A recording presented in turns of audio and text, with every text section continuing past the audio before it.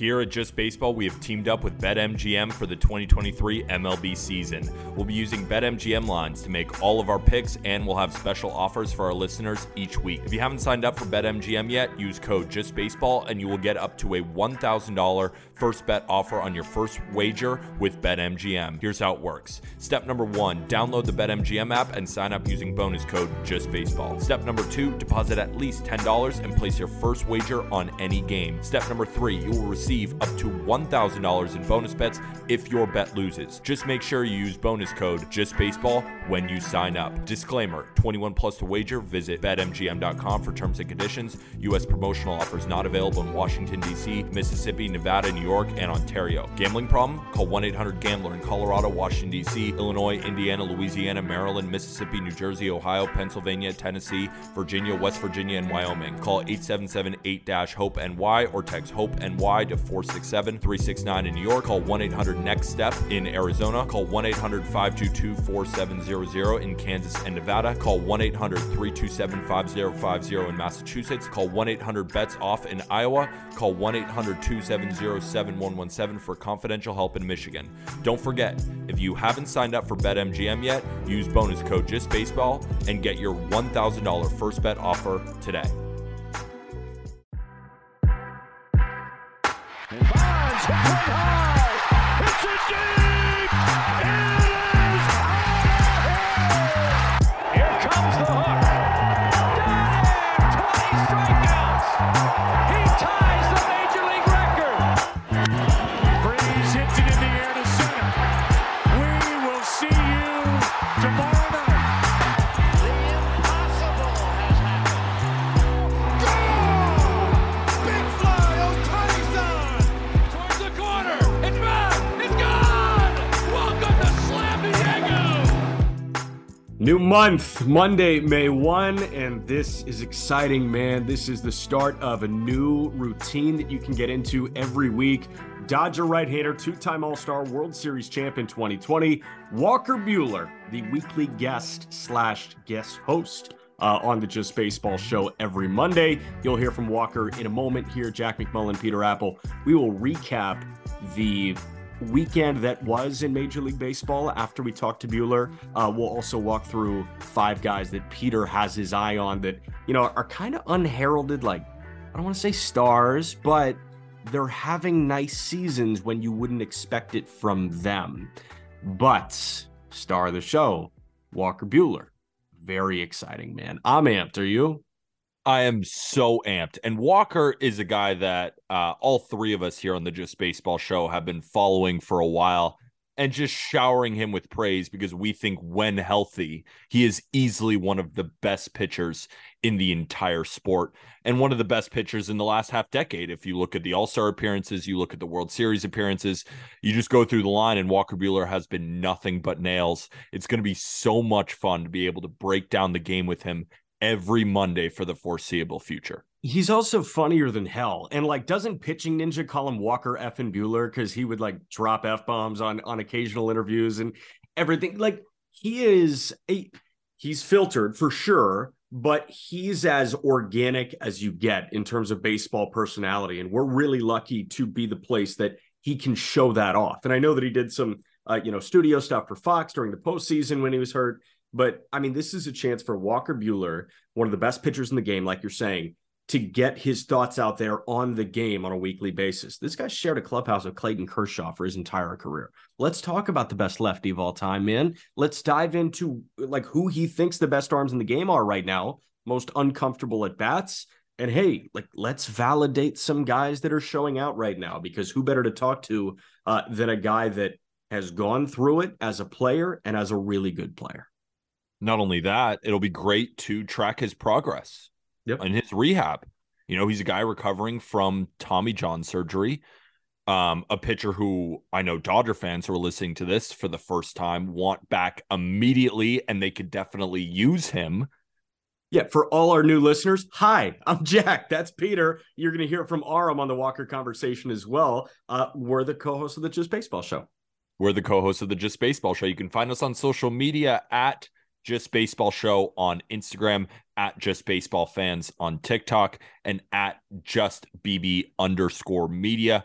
We started this podcast April 1st of 2021. Yep.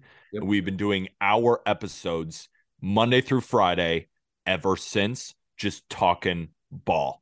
Now, we don't claim to know everything, but we try our best to give you our best baseball knowledge possible. And now we get to add Walker Buehler to the fold to just kick us out of the room and show us what he's got. Well, and I know next to nothing. So this is going to be really nice to like learn things because you're the one that kind of mansplains baseball to me and I just take it. Yeah, So I do know everything. we're chilling. All right, Peter and I will be back after the Buehler interview for a weekend wrap up and some unheralded players. But now, Dodger right-hander Walker Buehler.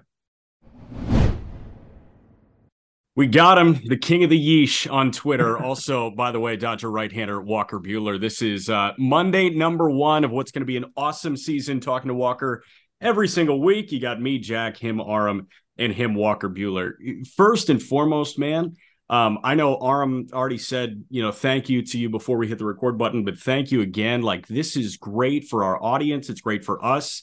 And I'm sure that it's great for you too. And when we first started talking about this partnership, obviously we got excited, right? We know what kind of personality you are. We know what kind of pitcher you are, but what got you wanting to do things like this?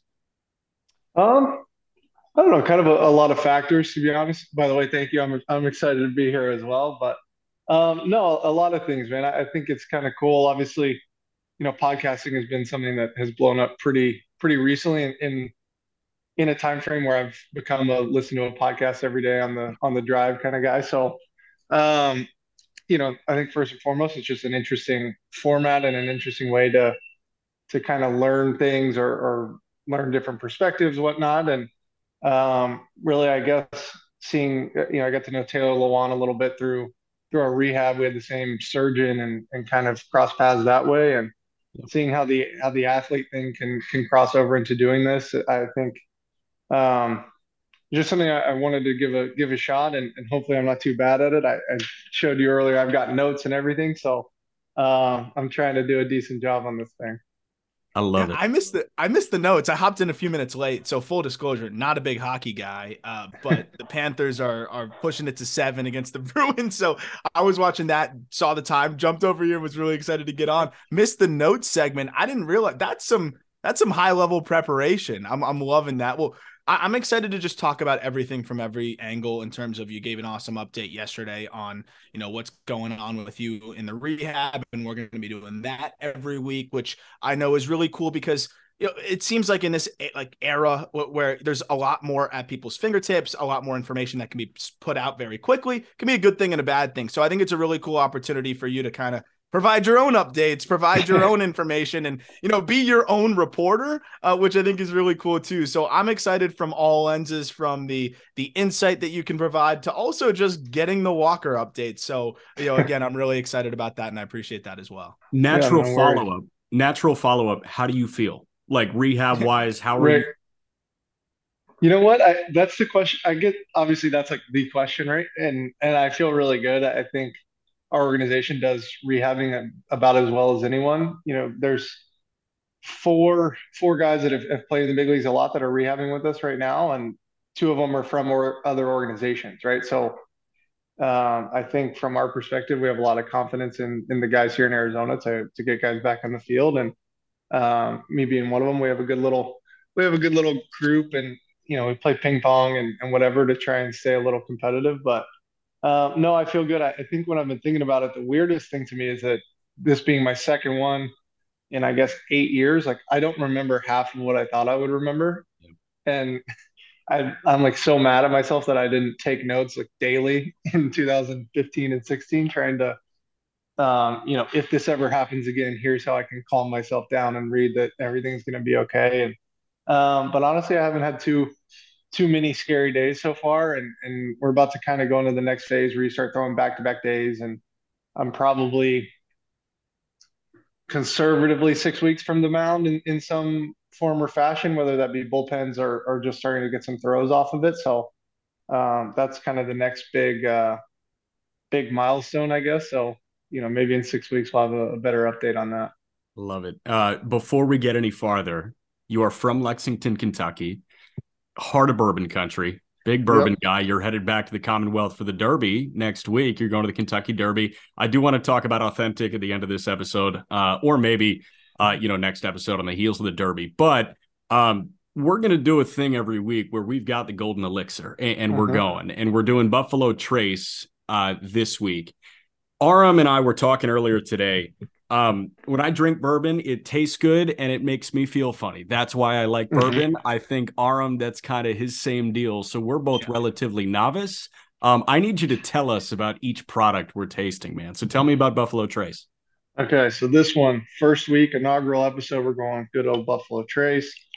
Not an ad, as you can see. This is just what I like. Fair. No, so Buffalo Trace is the oldest running distillery, one of the oldest businesses in the country, just because they got a permit to do medicinal during Prohibition. So they have been running forever, and have gone out there and done the tours and stuff. One of the coolest, I guess, experiences with everyone from out of town that was invited to my wedding was invited to a Buffalo Trace tour. So that was like before our rehearsal dinner. So we had like 100 people at Buffalo Trace running around before the rehearsal dinner. That is awesome. That is really cool. I didn't even know. I always thought Prohibition was one of the more wild, concepts in our history, but I didn't know they were pulling the medicinal card like they do with weed nowadays. I didn't know that was an angle for alcohol back then. That's pretty cool. So these are the things that we don't know. I was going to follow up though with like, what am I looking for in the taste? And like, we'll do this like virtual cheers. Yeah. Because I know what tastes good. I know which I prefer, but I don't necessarily know why or how it got there, if that makes sense. Right. And again, it's like, we're novices when it comes to that. So Walker, right, I'm not a big time expert. I'm kind of so there's bourbon and then there's rye bourbon. Those are rye whiskey. So it's probably the easiest way to separate them. Then I prefer bourbon to rye. Don't know why. I couldn't. I'm not going to be able to sit here and tell you like this one tastes more vanilla-y to me or whatever. That's probably the only note that I can recite. Yeah. But I just prefer the bourbon stuff. And then there's a subset of that called wheated bourbon, which is probably most of my favorites are wheated. So it all varies depending on how much percentage of corn and wheat and rye, whatever they use, and what's called a mash bill. So what they fill it up with to make the stuff. We were talking earlier today and, we were trying to think of like the right way to brand this, like name it. And this is pretty much like Walker's tasting room. So at some point in the next couple of weeks, I want you to like get super deep into like all the buzzwords. Like, hey, really, I need punch. I need oak. I need oak is a big one. That's the only one I know. And I don't even know what it means. I think I'm going to have to just Google like what the experts say, and then I can start reciting some of that. But no, I think the biggest endorsement of, I don't have the buzzwords yet, but Buffalo Trace is definitely my wife and I's like in the bourbon thing. They call it like your daily drinker. So something, if you're going to go have one, a glass before dinner on Monday, like that's the one. So it's for 25 or 30 or $40. It's probably about the best you can get out there, in my opinion. Aram, what do you think?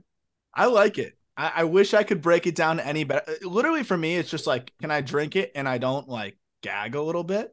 And I enjoy drinking this one. So like I was telling the story before we recorded where my girlfriend's dad in the past like broke out like the good stuff. And I took the first sip and I'm like, this burns so bad. And I got to pretend it's good. I got to pretend I'm not miserable. Like it tasted all right. But like if you lined it up, blind taste test, no way I know. This is the stuff right here. It's affordable and you can make it work. And again, not an ad, which is the craziest part. Just good stuff. No, I'm in. No, good. Let me ask you, any ice in there? How did you do it? I do need the ice. What kind of pour did you do? Yeah. I do the gigantic ice cube. Those watching on YouTube can see we got the big ice cubes in the fridge. I still need the ice. If I go no ice, it's a little too much burn for me. I want one big ice cube and I'm in business. And it's kind of shameful for me, but I'm like on the rocks guy. I'm not a big straight up guy. for nice stuff, you want to at least try Yeah, it like is that. that like And then, is that like a party foul? Like, will I be looked at like a little funny if I have the nice stuff and I put an ice cube in it? yeah, like if I have people over or something and I want them to try one of the nice bottles or something, my expectation is that they will not put ice in it. So I think there's probably like a unconscious dollar figure that you kind of, hey, you don't put ice in this until you've at least like tried it. That's fair. So That's good. my workaround is the stones that you put in the Yep. freezer. I've Whoa. got some stones in here. So Aram, let's get you some stones, man. I didn't even know Uh, that was a Yep. thing. oh That's not the yeah, first Oh time I've yeah. told that. So it doesn't melt. yeah. All right, jumping back into the baseball, man. I'm curious how you're filling the time. Like, obviously, you're watching every Dodger game and you're putting the tweets out for every Dodger homer. How much baseball in general are you watching? Like, is this one of those moments where you're itching and you just need more ball in your system, or is it a time to get away? Yeah, I would say I probably watch 60% of the pitches of every Dodger game. Obviously, we go to dinner, XYZ. If I'm at home, different timing, whatever. I probably watch 60% of it, which is about what I end up watching when I'm playing anyway, because we're running around and doing stuff and trying to get some stuff done during the game anyway. But yeah, I watch a fair amount of our games and really I kind of watch highlights in the morning, but keep tabs on guys I know or just kind of see who's rolling. So yeah, I watch a decent amount, probably more than the average person, but probably less than you might expect. I'm playing a decent amount of golf. That's like one of the other big milestones. You start throwing, and then they let you play golf. That's like the next thing. So I'm getting ready for my member guests at home with my dad. So it's kind of cool, man. One of the I guess silver linings, obviously, we want to be healthy and go play, but um, being able to do stuff that you can't do during the season and the Derby, one of those. And then this will probably be the only member guests I get to play in at home until I retire. So my dad's been playing, getting ready. So we're excited for that as well. That's cool. And there's always like those little silver linings of things that like when you forget how much of this the calendar is wiped out for you during the season, I'm sure as a Right. baseball player and an active player. What has been like the biggest difference for you in terms of watching the games? Again, you're 1 out of every 5 days you're playing in it. So it's kind of similar from the other 80% where you are watching. You mentioned it's about the same amount, but what's the biggest difference for you watching from the dugout versus on your television? Like, is there any difference for you, like how it feels, how involved you are? Like, is there any fundamental like change in the way that you feel when you're watching the games like that? Um, I mean, so the little difference, right, is going to a live game, you have the live experience and go get a hot dog and a drink or a beer or whatever. And we don't really have that in the Yeah. dugout. So I think one of the big things for me is being able to see everything on TV and from behind the pitcher and not kind of the side view thing. So it's kind of I prefer to see a pitcher throw from behind or whatever. So that's kind of a cool part of it for me, and to kind of be a fan and be able to listen to the broadcast and get a little bit different perspective on things and just not necessarily that you don't know it, but just stuff that you wouldn't be thinking about because it's somebody else's perspective and point of view, right? Is kind of cool for me for sure. It's got to be cool for you too to have Oral Hershiser there, right? I Right. mean, like you got Oral talking about Clayton Kershaw when Kershaw's just going, man. And I know that Aram wants to talk about Kershaw right now, but like hearing Oral, and you've gotten to know him, I'm sure, Oral and Joe Davis and Steven Nelson doing some fill-in stuff now. I mean, hearing that guy talk pitching for all these guys that are taking the hill, right? Kershaw, how about Julio? How about Gonsolin, who's back now? And then in the bullpen, man, like Vesia, Evan Phillips, Almonte. Are you picking stuff up from Oral Hershiser as a guy that like is in the dugout with all these guys? Yeah, one of the cooler moments for me at the time, right? So I think it was spring of 2016. I was in minor league camp and kind of didn't really know that Oral was as involved in our organization as he is, Yeah. and got to go over and just talk for like an hour. We sat on a golf cart and talked pitching and kind of developed a relationship after that. Obviously, the next few years and traveling around and stuff. Oral's a really fun dude. Joe Davis is a big bourbon guy. So Joe and I talk about that more than anything. But Yeah, those guys do a great job, and obviously Joe is kind of one of those shooting stars in the announcing deal where he's doing football and this and that, and I think with Vin Scully stepping out of the job, I think it would have been difficult on anyone for to step into those shoes, obviously, and Joe has kind of carved out this way of being the first Joe Davis instead of the next Vin Scully, and Mhm. because no one is ever going to be that. So no, those guys are awesome. I feel like there's like a level of appreciation. I love what you said there about like the first Joe Davis instead of the next Vin Scully. I think in sports we really see that a lot in terms of like, the comparisons of this player to that player and that player to this player. And, typically the answer that you get from players of your caliber, I want to be the first Walker Buehler. I don't want to be somebody else. And, when you were getting to Los Angeles and, starting your, rise as a star as well, right? There's a lot of comparisons, I'm sure, that are thrown out. You didn't have like the uncanny, just older guy that kind of preceded you, but I'm sure there were a lot of expectations hurled your way and a lot of things, kind of said here and there. Yeah, generally speaking, I see a lot of players kind of unplug from media for that reason, kind of just try to keep the tunnel vision and, try not to put any more pressure on their plate. How was that for you? Like, were you a kind of an unplugged guy in the past? And now that you've kind of gotten more established and more settled in, and now in this phase of your career, obviously looking to get more involved, and we saw you in the playoffs, and you're doing this with us now. Like, has that been a change over time, or have you always been kind of okay with being able to, manage the loud noises of what comes with playing for a Los Angeles franchise, and all of the expectations that come with being, at the top of your game, really from college to early minor leagues to early big leagues and onward? Yeah, I've always been a guy that kind of has a weird agreement with myself. If I'm going to read the good stuff, I'm going to read all the bad too. And I've done that really. That's crazy. So, I 2 games in Atlanta, I've blown in the playoffs. Like read everything. Games in the World Series where I've thrown good, read everything. I think for me at least, one of the biggest things in college that Tim Corbin talks about is staying in the middle, right, and learning how to kind of ride both those waves and end up in the same place. And um, I'm just one of those guys that wants to be as high as I can be and as low as I can be, because I think that movement towards the middle is more significant. So when I'm really good, reading all the good, right, you ride that for a day, and then you got to get back to a certain place and kind of discipline yourself in that way. And when you're really low, things have gone terrible, at times in everyone's career, and mine, is not exempt from that. Obviously, I get to see that Acuna homer probably once a week on Twitter that I gave up in Atlanta. So, you're going to see the stuff, and I think I just made kind of the conscious decision to somehow at least make a deal with myself on how I was going to handle it, and um,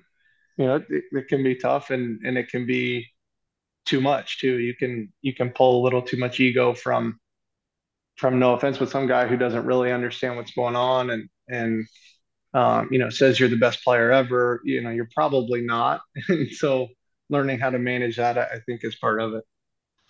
Did you learn that practice from like another, mentor type pitcher, or is that something you just kind of developed on your own?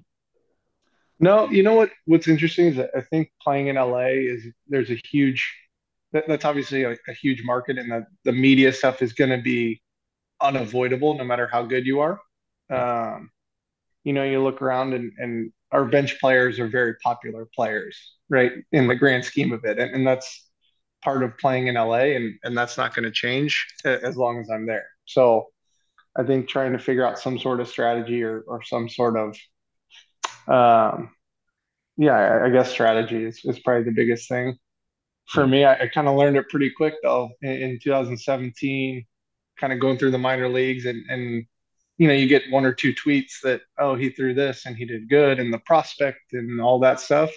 And then I got to the big leagues and was horrible. So I went from, 50 tweets for the whole year of good things. And then Right. I blew a game. My second outing in the big leagues, I gave up a grand slam and didn't get an out. And there's 200 tweets about why is this kid in the game. So you kind of feel that pretty quickly.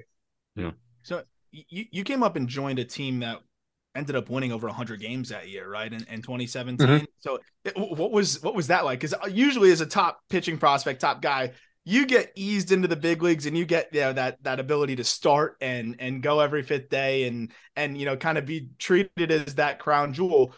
It's a blessing and a curse, I guess, being a guy, the prospect for a really good team is that they felt like you could help them win as a 100-win team, but also your role is totally different than most players of your caliber at that age. That Yeah, I must have mean, been, we're talking about the pressure. Like that's a lot of pressure for you to go in and try to succeed and help a already fantastic team win. yeah, I would say that my answer to that is probably two parts. So I spent a month in AAA before I went to the big leagues in the bullpen. So that was a whole new thing for me. I had never done it before, really, and really didn't adjust to it very well. Um, there was some interesting things that I don't want to say I was asked to do. Like I was in the major leagues and I was there to try and help us win. However, the front office thought I could do that was great. But I never felt comfortable in the bullpen, and I just don't think, in a month, I don't know if I could have really. But the other thing is when I came up, I don't know if you remember in 2017, we were like the best team in baseball for the first 4 months, and then they lost like 12 games in a row. And so my major league debut, we were down 5 runs on the road to like our 11th straight loss or something. So I came up to literally the best team in baseball, but also we like were playing awful. So people were not in a good mood. It was just it was an interesting time to get called up because it was both hands, right? You're Like, help us fix this. unbelievable, Yeah. unbelievable team. No, there was no pressure on that for me, but it was just I was there at the worst time on the best team. Yeah. Yeah, It's a it's lot. hey, welcome to the big leagues. We're all really pissed off right now. Now Yeah. time to go make your debut. Two Dodgers that I want to hit on in week one right now. The rookie James Outman and then Yep. Clayton Kershaw. And I'm going to save Kershaw for Aram. Starting with Outman. I mean, this guy Mhm. is taking baseball by storm right now. And this was, an older prospect, right? He was Sacramento State kid. He was, middle round pick, and he's always a year or so older than like the league average hitter at each stop. But he mashed in high A, he mashed in double, he mashes in triple. I mean, what are you seeing from James Outman so far this year? Yeah, when he came up last year, I'll go back. So I remember hearing about Audi like 3 or 4 years ago, maybe. I think he came over and played in some big league spring training games. Maybe this was 3 years ago, maybe even 21. I don't know. They kind of run together at some Yeah. point. I don't know how Kurt keeps any of these years straight when he has 16 of them. But Yeah. no, I remember he made a big play in a spring training game as kind of a backup guy, and everyone, oh, he's defensively really good, really strong. We just got to find him some power. And then the next time I saw him, it's like homer, homer, homer. He's raking like he talked about. And so, again, a testament. And I think a big thing about our organization is this development of guys who can hit the ball hard, but don't know how to hit home runs and figuring them out, right? Chris Taylor, Max Muncy, and now Altman, I think, is probably the next big example of that, right? So, um, yeah, he plays the game the right way, he plays hard. He's got the right amount of confidence for a hitter. I think there's different levels.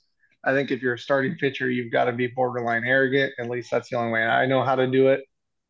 Or you've got to be really, really, really humble. I think Kirsch is a great example of that, but you also wouldn't say that he's unconfident, right? Like he's extremely confident, extremely humble, or you've got to be extremely confident, and that's it. And I those are the two ways you can do it.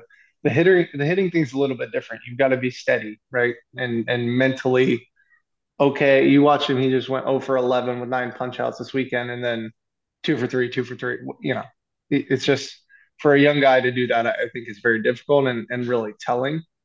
But yeah, we got him. This swing, and last year he punched out a little bit more than I think he would want to, and now he's not chasing and balls get left in the middle and he hits them out. And I think that's what every hitter kind of wants to be. And that's, the Max Muncy model is take balls and hit strikes for homers. And I think Audi's, doing a really, really good job of that.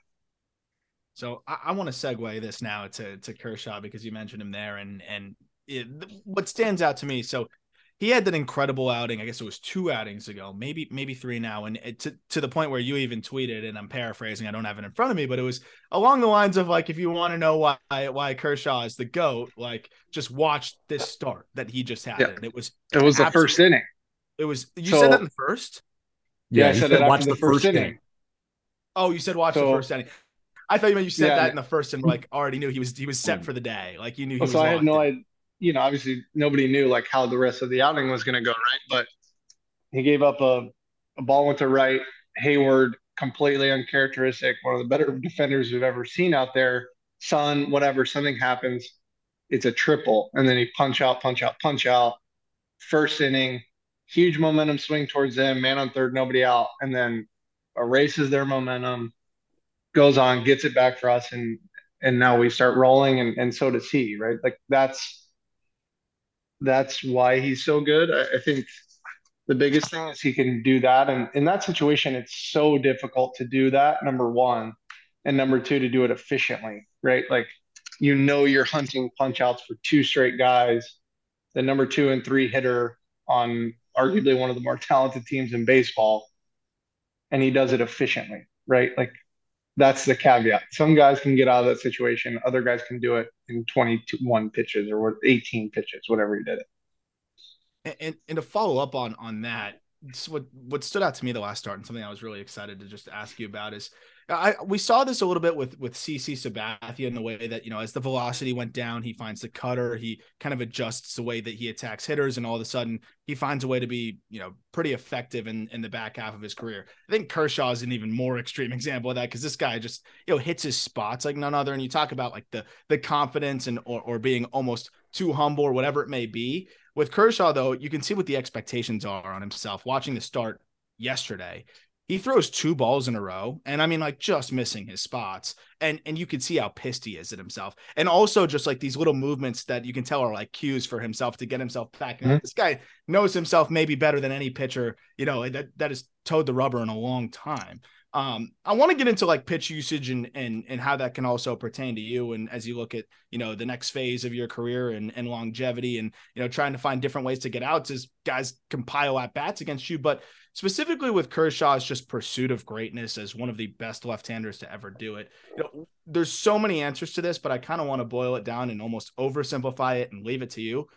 What makes him so great? Because you get to see him do his work. You get to see him on the big stage. You get to interact with him and see how he's wired. It's probably all of the above and the way that he approaches all of those aforementioned things. But to you, like, what are a couple of the things that really stand out from Kershaw that make him that much different than everybody else? I will answer this question. I have some things, I'm already thinking of them, but I would like to put a little something out there. The CC Sabathia, like, idea and how he kind of reinvented himself. A lot of backdoor cutter. John Lester did the same thing. Guys that were 94, 97 and then learned how to start doing other things. Like, I don't think Kersh has ever really done anything differently. Like, when you watch a guy that's 90, 92, right? Like, very rarely are you in your head saying this is a power pitcher. Yeah. And Kersh still very much pitches that way, right? It's fastballs in, it's sliders under, occasional curveball. Like, he's no different than he was. It's just what you see on the board, right? And the hitters don't know that it's any different either, because his fastball gets on people. I play catch with him. It's nowhere close to anything normal for a guy that throws 92, 93 now. It just feels different than that. Everything he throws does. And so I think that's probably the biggest testament or the biggest result of all the reasons why, like, what I know about him. Like, he's kept the same mentality probably since his first start, would be my guess. Obviously, I missed a large portion of his career, but I don't think that he does anything differently than he did his first start. Got you. All right. 2 quick things, non-Dodger related, before we let you go for week 1. I want to talk horse racing a little bit, because we're right on the Kentucky Derby. They run this weekend. You're going to be there. You had an ownership stake in Authentic, who won the 2020 Kentucky Derby, also won set the track record at Keeneland, right? And like, listen, my dad's from Louisville. I grew up loving horse racing, and I know Aram like hasn't been around much horse racing, but there is nothing better than a weekend day spent at Keeneland in Lexington. And I'm Mhm. sure you can, I'm sure you can confirm that. But what made you want to get into that? And also, real quick aside, I knew you were competitive as hell watching you as a pitcher, but when Bob Baffert trains the horse that you have an ownership stake in, I knew you were like really, really competitive. No, so it's funny. So that's not that story. I guess it's kind of known around that I owned part of Authentic. I owned 5/1000 of 1% of Authentic. No one has to know that part though. You get a minority stake. I can cut Well, that what from I the will episode tell, if you want. no, what I will tell you is it's actually one of the coolest things and something that people don't know about, and I don't understand why, because there's so many people that grow up in Kentucky, and I think the horse racing thing is just part of the way we grow up, right? My favorite story to tell people is when you're a junior or senior at my high school, shout out to Henry Clay High School, Yep. if you tell the attendance ladies that you are going to see Dr. K, they will let you out of school excused to go to Keeneland. That's awesome. It's unbelievable. So this thing is kind of part of where I'm from. That is great. I love that. So, have you been to Santa Anita? I mean, I know that's probably I like an have. hour or so. So Look but at that. the first time I really got to know Bob at all, what they came and threw out a first pitch at the stadium, him and Mike Smith. They had won the Triple Crown with American Pharoah, and they came and threw a first pitch, and I just ran out. I was like, "Hey, I'm from Lexington. So nice to meet you. You know, whatever." And one of our media guys, who's a big horse racing guy, was like, "Hey, like if you want to go over there, one of the mornings to watch him run, let me know." And I was like, "That'd be great." So I go over and end up hanging out with Bob for until noon. So I got there at 5:45 in the morning. We just walked around the barn, hung out, and have become really close. And I actually lived with him for 2 weeks during COVID when I first got to LA, which is kind of wild. But that's just kind of the human that he is. And hey, you don't have a place, come live. And him and his wife have been awesome to us. So, but long story short, during 2020, he texted me. He's like, "Hey, get on this website. You can buy um, a little piece of Authentic." And this website is called My Racehorse. So essentially, what they've done, they actually kind of changed the way horse racing is a thing. You can micro share these horses. That's cool. So I bought 5 micro shares for like $200 a piece in Authentic. So then when I went to the Breeders' Cup, obviously I couldn't go to the Derby, but I went to the Breeders' Cup that year, which was at Keeneland, and we got to go in the winner circle That's awesome. for the Breeders' Cup. But you spend $200 on this small piece of a horse, and you're an owner, right? You get a thing, you own the horse, so you can walk around the paddock. You can kind of be a lot more involved than you normally would be. I think it's one of the That's coolest so things cool. ever. There's so many things out there you just no idea that exist. That could get me into horse racing. I could just pretend I own one. Oh, So I'll buy go. one. Can I? Yeah, So $100. one small share of like a lower level horse, probably get in there Yep. for like $75, right? Yeah. Let's see him run It's one of the coolest things. That is really cool. All right, Walker Buehler, last one for you. And this is like the thing that I think drives a lot of people. Like it's the burning question in a lot of people's mind. Why the tight pants? Honestly, it's at Vanderbilt we wore these pants called Clemson cut pants. Our head coach coached at Clemson for a long time, and brought that look to Vanderbilt. So for 3 years, and probably the most successful 3 years of my career, that's what I wore, and it weirdly just kind of stuck for me. But I am seeing a lot of guys wear them these days. I think it's a thing. To me, that's kind of how they're supposed to be worn. In like the early 2000s, mid 2000s, everyone was wearing big baggy pants and stuff. And dude, I'm small, and then it just doesn't look good. You've got to be a big human to wear the baggy pant. Like Corey Seager wears the pants he should wear. They're baggy, but he's huge, Yeah, and they look right. On me, they do not, fair. because I'm so skinny in my butt and whatever, and it doesn't for that to work right, there has to be like a curvature and then it go out. And for me, that just wasn't ever really a thing. Sounds like you got to squat more, man. Yeah, Yeah, I've tried for so long. I don't know, but I could never pull them off, and I never felt like I could pull them off. And um, no, the tight pants thing is funny, man. I don't think they started that tight, and I think every year they just kind of get a little tighter, or I get fatter or something. I don't know, but um, no, it's just what I know how to wear, and I don't wear them on like if I don't pitch, I'm not wearing them. I wear like baggy, comfortable pants, but there's I put those tights on and go out there and try and get people out. that gets you in your mode. Just once Yeah, the I don't pants are know. squeezing the It, legs, that gets you it locked in. it's I one of those things that like if I could go back like however many years now and say like you don't have to do this, like this is going to be a thing and people are going to make fun of you for it and whatever, like I would probably have chosen differently, but um it is funny.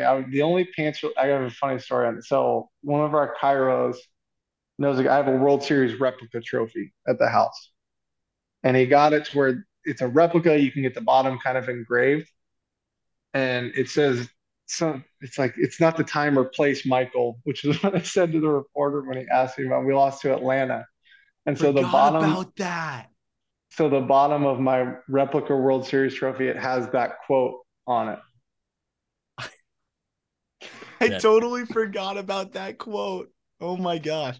I remember now where I was when I was reading that quote. That's a good one. It was pretty funny.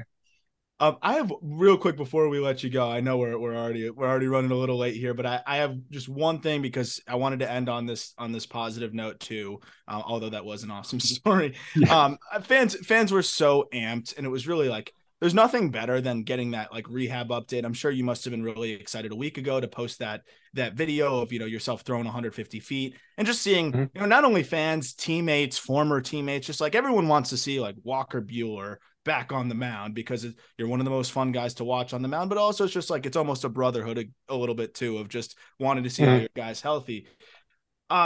One thing that's always funny to me though is there's always different forms of updates that come from teams. Sometimes it's velocity, sometimes it's feet, sometimes it's something else Right. that's totally like random and whatever. And I know that it's probably different in your mind. We've seen updates of 150 feet, we've seen updates of 88 miles an hour. Obviously, all paint the picture of things are good, which is the most important thing and what we love to hear. But could you kind of just peel back the onion on like what are the goals like each spurt? Because like 150, I assume it's feet, right? You want to be able to throw Yeah. from a further distance. Like, did you care that you threw 88 for like if it was 86, but you felt good from 150 feet later? Like it's just as fine. Like what are you looking for other than no discomfort and feeling loose and fresh? Like what are the things that you're kind of looking for in those rehab and just momentum building Yeah. appearance? Honestly, I can tell you in this particular case, I've only had them record me throwing twice. It was the first time and then the other day. And so I put them out there. Like it just kind of is what it is. I don't really, it's not that I hit some weird milestone and like put it out there. Like No. I was throwing 135 feet the week before, right? Like it's not, Yeah. um, but in general, like I think it's kind of interesting in terms of different organizations and different surgeons and different things, right? Like the protocols are different. So, um, some teams are all about measuring in velocity, or you can wear a sleeve that'll tell you how much force is going into your elbow and things like that. And some teams just do it straight on. You throw 60 feet today, 70 feet tomorrow, 75 feet, whatever.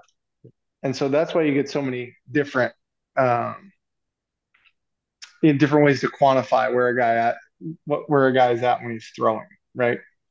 So I don't know. I was throwing the ball 84 that day at 135 feet. It wasn't any special day, but I just happened to ask him to take a video of it and thought that it's just honestly just because I liked the way that I was throwing the ball that I even put it out there. If I didn't like it, there's no first day at 90 feet and I feel terrible. Like I would never post that.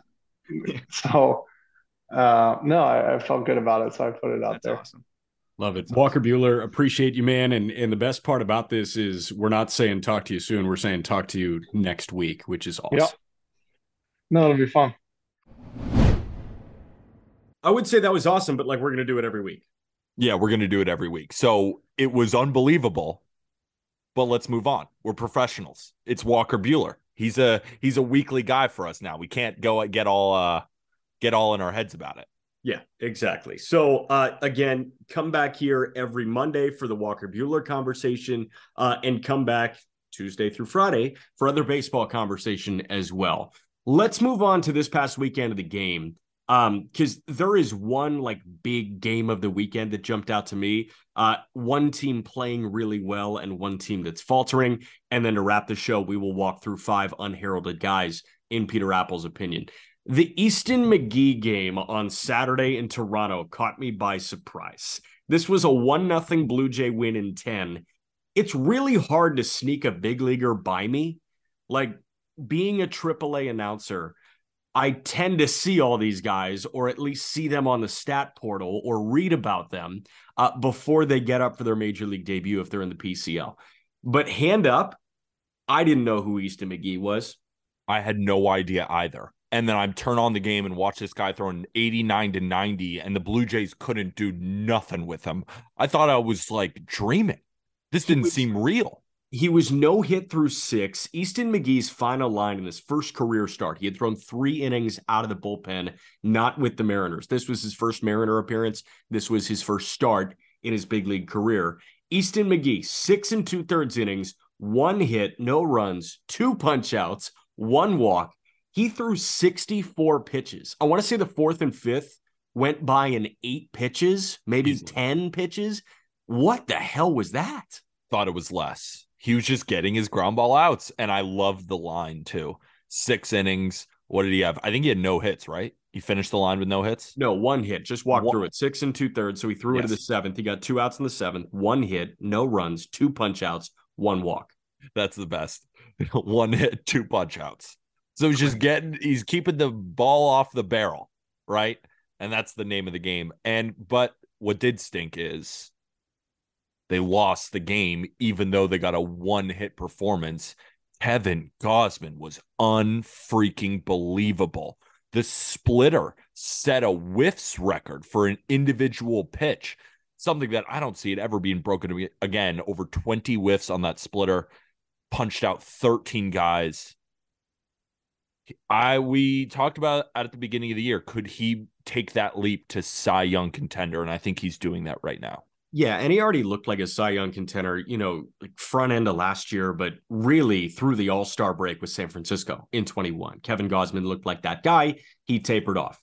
I think the thing that I was asking was, would he become the unquestioned ace of the Toronto Blue Jays? And, you were selling high on Manoah. I think Aram was kind of selling high on Manoah. I was like, these guys, like, they're co-aces. Manoah had like a 2-3 last year. Gausman, without a doubt, right now. After that performance, he didn't get the win. They won 1-0 in 10 again, but 7 innings, shutout ball, 13 punch outs, 1 walk. This guy lowered his ERA to 2.33 after that blow-up start in Houston. I want to say last weekend or the weekend before. This guy is the unquestioned ace of the Toronto Blue Jays. Alek Manoah, single worst expected ERA among all qualified starters. You heard me correctly. 7 xERA, the worst among all qualified starters. And for Mariners fans, it definitely stinks. You get an incredible outing from Easton McGee, and you lose in a 1-0 game because your offense didn't show up. Yep. But is it any worse, and I think it is, than Lance Lynn starting the game with a no-hitter and then losing 12-3? You don't deserve this. You don't deserve this. In a good way or a bad way? No. As a person, as a nice guy, you don't deserve this kind of pain. And another loss today. You went a little too far saying as a nice guy. I'm not sure about that, but yeah, it's weird. And like, I was actually going to highlight something else in that game. So yeah, Lance Lynn was no hit through 6, and they lose 12-3. The thing that I wanted to highlight was Luis Robert Jr. being pulled by a managerial decision because apparently he had tight hammies that he didn't tell anybody about. Oh yeah, we could talk about that also on top of what's been happening. Yeah. So which one do you want to start with? Which one you want to start with? what pains you the most? Is it your best player has quote unquote in hamstring issues? For those watching on YouTube, I'm being very serious about that. Yeah. And not jogging to first base when he easily could have. It's not one of those things where it's like, it would have been a bang bang play if he ran it out. He would have been easily safe. Yeah. Just didn't run down the line. Eloy Jimenez got his batting average up over 200 though. I think it's back down. It was up there for a minute. Yeah, I think he had a rough go on Sunday, and I think it's down. It's 7-5 through 8. The Rays are beating the White Sox. Okay. Eloy Jimenez is 3 for 4, so he's at 215. Good. That's what I'm saying. Hitting his weight. Come up, man. Yeah. Jake Berger. Jake Berger's been the only bright spot. And like even Cease has struggled, man. I mean, Cease just lost to Tampa on Friday. Here's the thing. Lance Lynn, 6 no-hit. He was clearly pissed off because we mentioned it. Steve Stone, the TV analyst, hopped on the score and said if he wants to improve his cardiovascular endurance, he should maybe try eating a couple salads. Like, what a dick thing to say. And then Lynn comes back out and shoves, but then the wheels fall off. And like, again, on Sunday, the wheels fall off. They're up in the top of the 8th. Guess what happens? They're trailing after 8.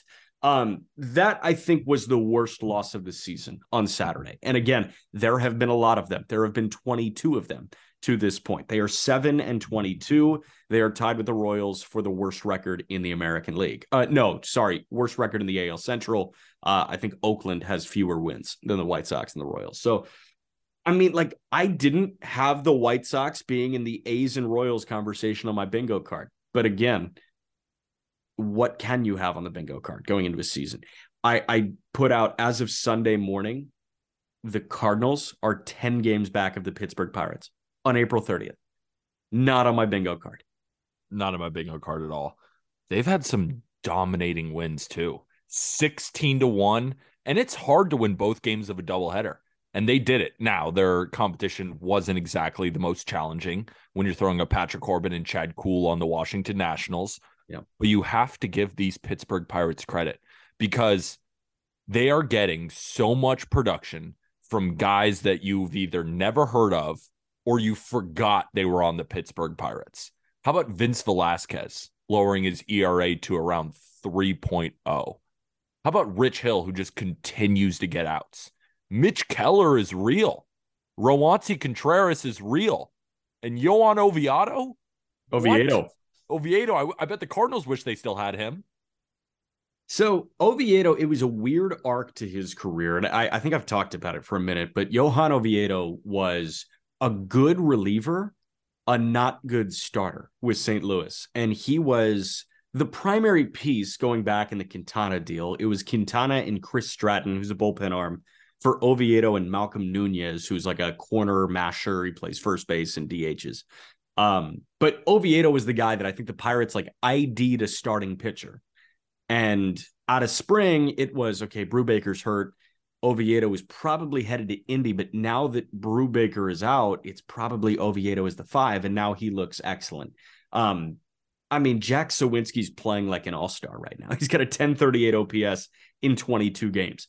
Connor freaking Joe, man, has played 24 games. He's hitting 290 with a 960 OPS. Brian Reynolds hitting 320. Rodolfo Castro, who's huge in the absence of O'Neal Cruz, hitting 290, has an 850 OPS. This team has an 800 OPS. They have a 350 OBP. Miguel Andujar was great for Indianapolis. Then he goes to Pittsburgh and has a hell of a doubleheader. Even the backup catcher, Jason Alea, is hitting 390. Every single player on the Pirates in 14 games. Carlos Santana is getting his.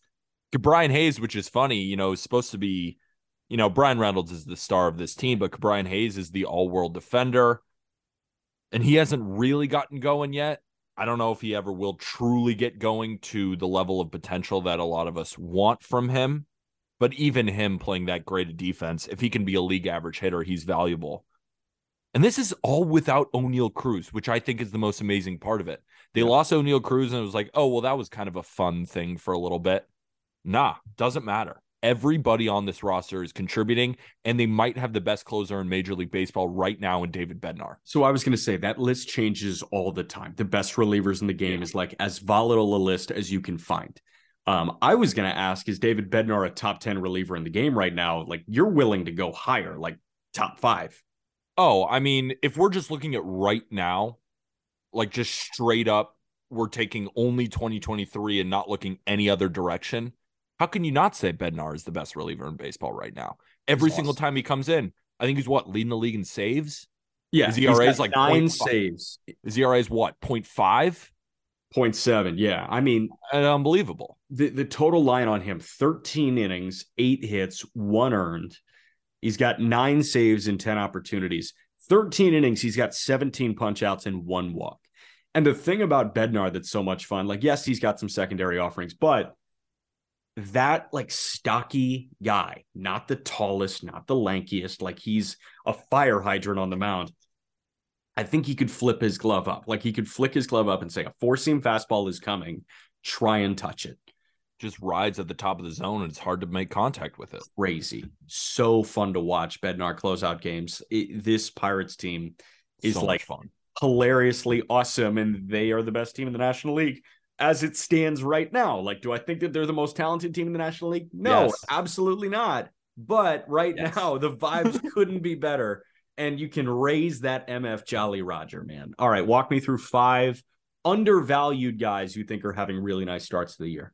Yeah, so I compiled a list. I called it a top 5. It's not actually a top 5. It's just 5 guys when I've been watching baseball, crazy under the radar seasons on teams that you probably don't turn on the TV to watch, but I've just felt enamored in, and I felt every single time when I need them in a bet or whether I just turn on the game to watch, they are coming through, and I want to give them their shine because, you know, we talk about the Pirates, we talk about a lot of these teams that are doing well, but even on teams that aren't doing too well, there are hidden stars that are really fun to watch.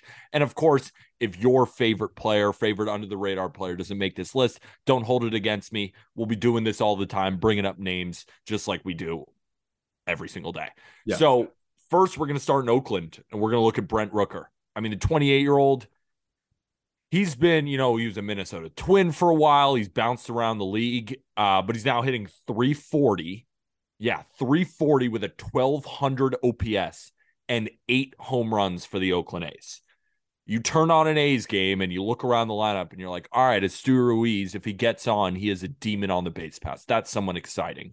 But then it gets really, really dry. Ryan Noda can maybe hit you a little bit of a home run. But this A's offense has been scoring, and it's really on the backs of Brent Rooker. And another reason why I like Brent Rooker a lot, not only is he in the 100th percentile of hard hit rate, he's barreling the piss out of the ball. Every single ball that comes off his bat feels like a rocket. But you expect like a big righty who's 28 to just be like a lefty masher, right?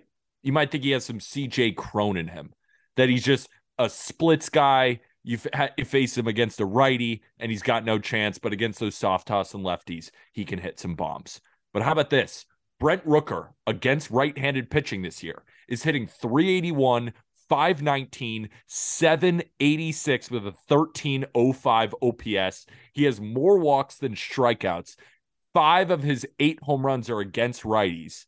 And against lefties, he's got a 900 OPS. He's just hitting everyone, anywhere, anytime. And it's so cool to see a 28-year-old really have a resurgence like this. I think everybody should be rooting for Brent Rooker right now.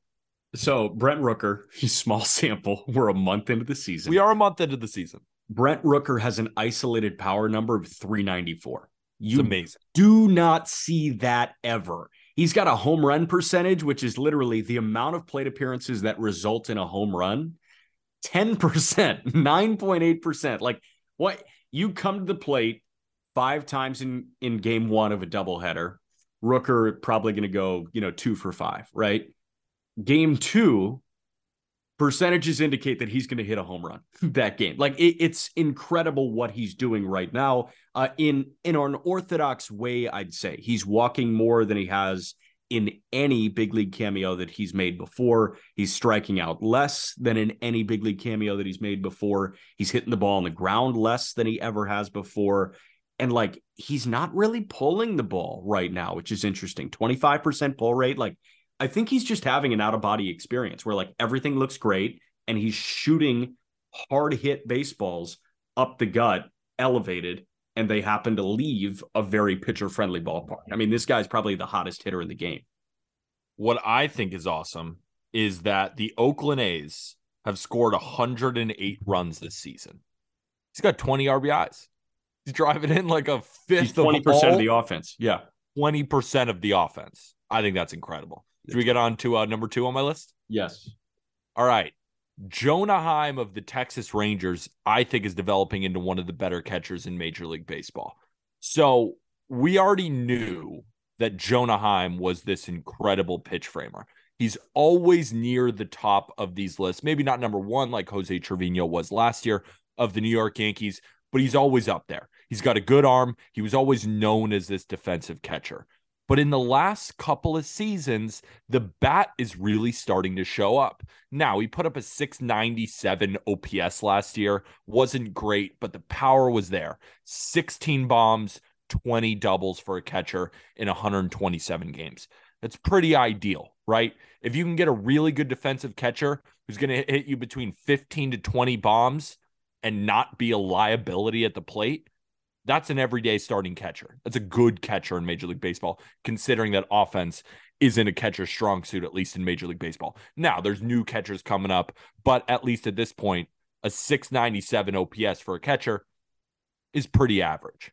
But this season, go ahead. No, I was going to say, and we know defense is a strong suit for Heim. Like, he's not a bat-first catcher that sucked. No, he's a glove-first catcher that put up an average offensive season. So if you're one of the best defenders and you're a league average hitter, it's not too bad. It's not too bad at all. But this season, 4 bombs, 6 doubles in 23 games, 900 OPS, 284 batting average. But what I'm looking at is the 372 on base percentage. The walk rate is spiking. He's making really good swing decisions.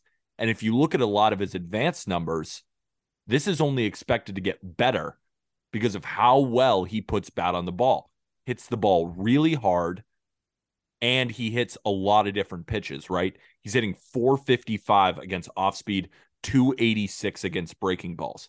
So it's really hard to get this guy out, and he's dropped his ground ball rate by almost 10% since his rookie year, down to 32%. He is crushing baseballs and remains one of the best defenders in Major League Baseball and is currently number 1 in pitch framing. Yeah. This guy, man, I mean, the Rangers needed kind of one of these guys to step up to really take that next step, and Jonah Heim is doing it in droves. Well, and Adolis looks like he's doing it too in the outfield. And we knew Garcia was talented. We knew that he could string together good years. I mean, he was, a 28-year-old rookie, but he had a great rookie season.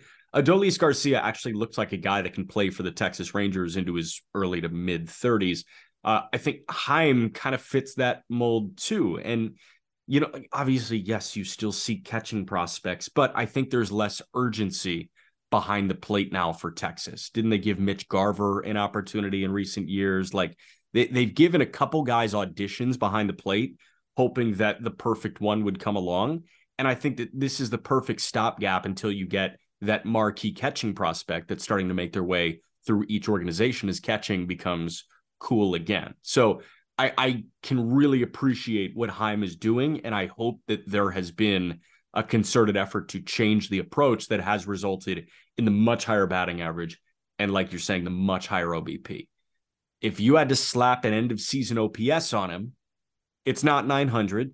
No. I don't think it's 700. But if he's 780 to 800, that's a really good player. Oh, that's one of the best catchers in Major League Baseball. If he puts up a 780 OPS with 20 bombs and plays that level of defense, he's a top 6, 7-ish catcher in Major League Baseball. But the thing is, and this is another thing I wanted to point out, 1,044 OPS in April of last season. What I really want for him is to not take that dive similar to what he did last year.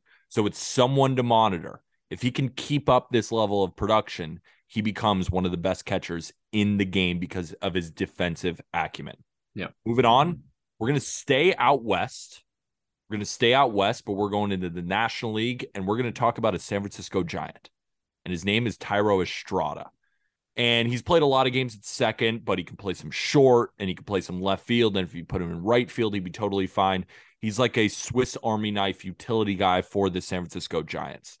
And he's just straight up one of the best hitters in the National League West. He's hitting .347 with a .929 OPS on the backs of a .535 slugging and a .394 on base percentage. 4 home runs, 8 steals. He's not striking out at all. And I'd like him to walk more, but again, cutting down the ground ball rate, hits off-speed pitches, hits breaking balls, crushes fastballs. It's really hard to get this guy out right now. And Thairo Estrada is a guy who feels like he's been around forever, right? Thairo Estrada, I feel like I've heard his name on 12 different teams. But really, he got his start in Major League Baseball with the Yankees and never really amounted to much, but then moved to San Francisco. In his first season in 2021, he was injured a lot, but put up an .812 OPS. Then in 2022, full season, .722 OPS, but was 14 bombs, 21 stolen bases, and now is off to this crazy start. Like, he's 27 years old, and he's a good player. Like, he has been a pretty good player. Injuries have been rough, but he's got a good approach at the plate. I want him to walk more, but you can see a very, very solid utility guy with Thairo Estrada. The fact that he can play all different positions, and he could realistically be a 2020 guy with these new rules. Like, last year, he stole 21 bags in 140 games. He's obviously off to the races, stealing much more bags because could he steal 25? Could he get up near 30? Maybe not, but is 25 reasonable with 15 to 20 home runs? That's a great player. Shout out Thairo Estrada.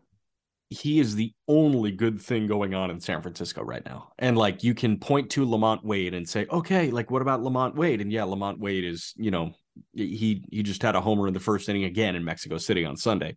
Lamont Wade, while he is OPSing around 950, Lamont Wade has a .9 WAR so far. I'm going B WAR right now. Thairo Estrada is nearly double that right now. Lamont Wade is second on the Giants in WAR at .9. Thairo Estrada is at 1.6. He is more than double Mike Yastrzemski, who's third at .7. There's not a one-win player on the San Francisco Giants other than Thairo Estrada right now. So I guess the question becomes, if a team is willing to pay a premium for a dynamic, defensively versatile, solid hitter that you mentioned is a 2020 threat or a 2025 threat, should you move him for prospect capital? Absolutely, they should. They should absolutely deal him after this first half. No doubt about it. But the thing is, it's not just, oh, let's take advantage of a first half. I do think he's a pretty solid player. He's 27. I thought he might be 37, but he's 27. So Thairo Estrada hits his first year of arbitration next year. Estrada in his career is a 750 OPS guy. Hits .270 with a .330 on base. I will take that on my team. Good player. And if he can play multiple positions, I mean, hell, he can play second, he can play short. He can play short. Third, like, he could play shortstop for you. Yeah, like, I don't, not in division, but he feels like a good Dodger ad, and they have the prospect capital to do it. I could see that. My Yankees could use him because they suck. All right, let's get him back. I don't know why we let him go in the first place. Next up on the list. Oh, also one thing more about Thairo Estrada. Second in WAR among all second basemen. Yeah. All of them. Who's ahead? Marcus Semien. Yeah. Yeah, he's been pretty damn good. Next up, we're going to the pitching side, and we're going to the American League Central to talk about Eduardo Rodriguez. Now, we talked about him last year, and he was off to a fine start, right? He was off to a pretty good start. Not great, but fine. 4.05 ERA last year, but he only threw 91 innings because of some off-the-field stuff that I prefer not to dive into at this current moment. What I do want to dive into is the fact that he has been a top 4 left-handed pitcher in all of baseball this season. You know, all we do is debate who's the best lefty. Is it Max Fried? Is it Julio Urias? Is it Shane McClanahan? Is it Framber Valdez? Eduardo Rodriguez has been in that conversation up to this point. Now it's early, but Eduardo Rodriguez among left-handed starters is 4th in ERA at 2.21, but is 1st in innings pitched at 36 2/3. He's also 2nd among all left-handed pitchers in expected ERA at 2.95, posting the lowest walk rate of his career, and he's throwing it wherever he wants to, right? It's not like he's seen this huge velo tick up, but the cutter that he's throwing is unhittable. Opponents are only hitting 0.74 against the cutter with an xWOB of 277. That's crazy low. Opponents can't hit his fastball. They're hitting 214. Opponents not hitting his sinker or his slider. It's the only thing that opponents are having, decent success off is that changeup, but it's not a pitch that he throws all that much. He's just getting outs. He's limiting hard contact. He's not walking anybody, and he's getting the ground ball when he needs it. Eduardo Rodriguez is a guy throughout his career who's a 4.08 ERA guy, but that's on the backs of a tough 2016, which was his second year, and his last season in Boston. He's really been a high 3s guy, and the reason why I wanted to bring him up, perfect trade candidate at the deadline for the Tigers if they want to cash in on Eduardo Rodriguez. I know that he still has the contract, so it's not like you're going to get a ton for him, but a team at the deadline is going to be pretty desperate for starting pitching. And if this guy is at a 3 ERA at the All-Star break, the Tigers could get a pretty package for him. Yeah, I think this is a trade candidate. Great example. I think Eduardo Rodriguez is a perfect St. Louis Cardinal. Exactly. So that's how I view him.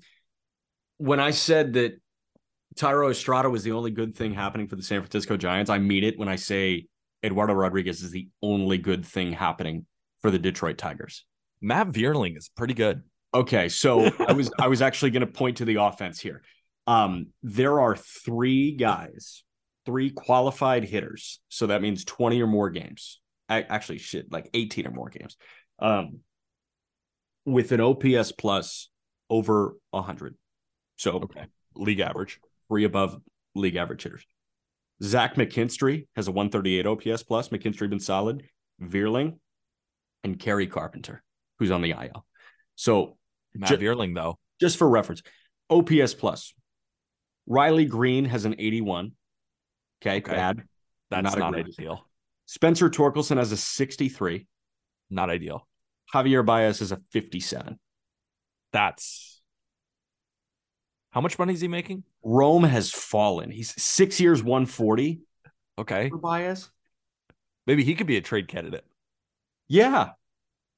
They could get Gregory Soto back, maybe. I mean. No, but shout out the Tigers, though. Matt Vierling and Nick Maton for Gregory Soto. I mean, what a trade. Phillies, they could weather it because they didn't really need Vierling or Maton. They were good bench pieces. So it's not like, oh, Phillies, you completely got fleeced. I've seen a lot of that. It's like, oh, Phillies. It's one thing when it's like the Phillies knew what they were doing and they needed a guy like Gregory Soto, but the Tigers did so well in that deal. Matt Vierling is hitting leadoff and is a above average hitter. Just getting him would be great. But even Nick Maton has been fine. He has a walk-off home run to his name. He's been pretty solid. The fact that they got 2 everyday guys for a reliever, I thought the Tigers did an incredible job in that deal. Yeah. Should I move on to the last under the radar player? Sure. Okay. This one's kind of funny, but Kinda? He has been nails, right? You know who I'm about to bring up. He's been nails. What do you want me to say? I'm shouting out under the radar guys on teams that nobody's turning on the TV to watch. And nobody's watching Rockies games, but I am.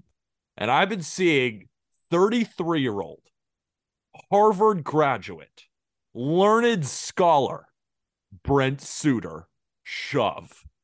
Let me read you what he's above the 95th percentile in. Average exit velocity, 99th percentile. His hard hit rate is 14.6%. You know where that places him? Number 1 in Major League Baseball. His expected ERA is 2.03, which puts him in the 94th percentile. Expected batting average, 96th percentile, because opponents are expected to hit 154 to this point. How about slugging? Is he giving up hard contact? Nope. 191 expected slugging, and then the barrel percentage is also in the 94th percentile. Now, he's not shiny. His fastball velocity is in the 1st percentile. And that's not good. You want it to be in the red. And yeah, like, is he throwing his 4-seam fastball 85.6 miles an hour? Yeah. Is he smarter than you? No doubt about it. Brent Suter, among pitchers who've thrown at least 16 innings, is number 1 in ERA at 1.10. And what makes it more impressive is that he's pitching on the moon. He throws at Coors Field. Give the man his credit. He's shoving at 85. And I watch him and I'm like, how the hell is this even possible? But it's happening and I'm here for it. Big number here, or big letter here, I should say, is E in ERA. Earned run average. Yeah. 7 runs, 2 earned. Okay. Your point? My point is shit can spiral and it can be unearned runs because you have a timely error. What is this exercise for? This is shouting out under the radar guys. For sure. For sure. Having great starts to the year. 100%. You think Brent Suter cares about those 7 runs? They're unearned. They aren't his. I mean, he may care if that means the Rockies lost another game. Yeah, but they were going to lose anyway. Brent Suter has a sub-1 whip. I'll give him that. Look at that. Suter is a very smart guy. He did a weird dinosaur impression in the spring that kind of caught me off guard. And like, you just don't get it. You're not as smart as him. I don't get it. I'm not a dinosaur guy. Like, I don't get I'm a dinosaur guy. I know. Like, without you telling me, I knew you were a dinosaur guy. Loved dinosaurs when I was growing up. T-Rexes, Velociraptors, Triceratops, pterodactyls. Always been a dinosaur guy. Yeah. Pterodactyl, how do you spell it? Next question, please. No, first letter of pterodactyl. What is it? P. P? Good shit, man. Yeah, I'm not an idiot. I'm so Suter, like, I don't know. My one-word analysis is trade. I don't know. Maybe the Rockies extend him. They've done it before. Probably. They did it to Bard. Like, fuck it. Why not? But the Rockies have some sneaky good arms in the back of that pen. Justin Lawrence, another guy who kind of looks like Adam Ottavino clone. I think Lawrence has retooled a sweeper.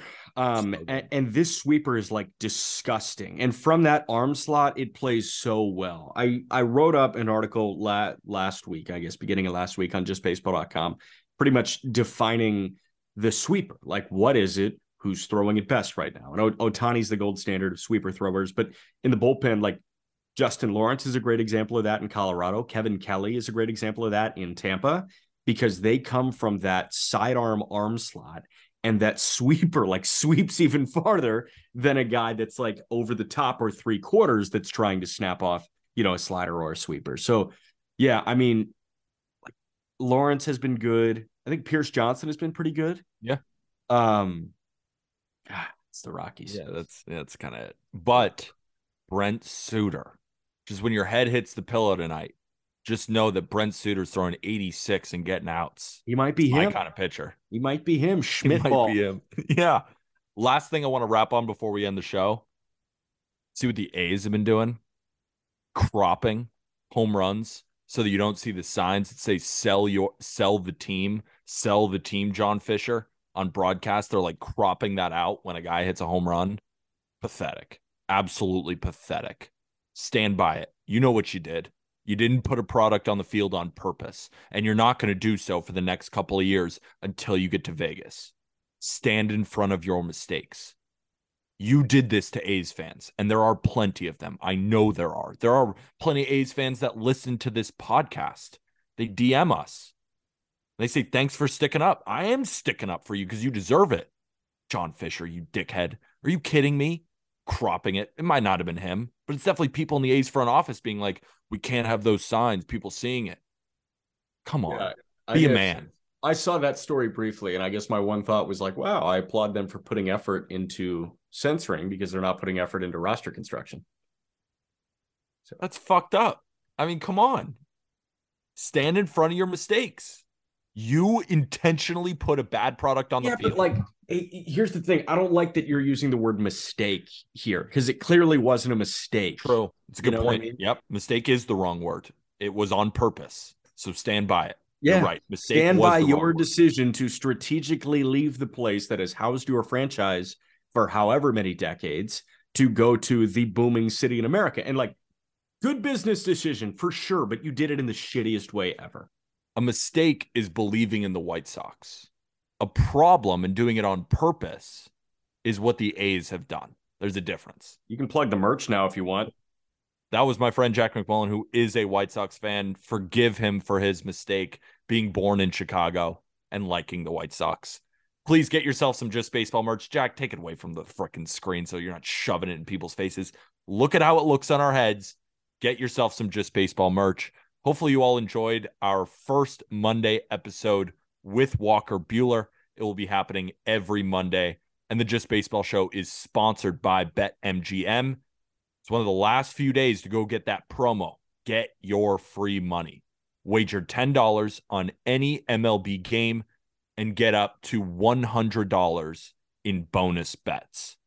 It won't last for long. Books don't just give out money all the time, but they are in the meantime. So go grab it while you can. And if you don't want to spend a dime, if you don't want to put your money in anything, no worries. If you could rate and review this podcast on Spotify or Apple Podcasts, we'd greatly appreciate it. We're up almost 1,000 5-star reviews on Spotify. Let's get us there. Really appreciate you guys all listening. We will be back tomorrow like we are every day. And with that, thank you, everybody.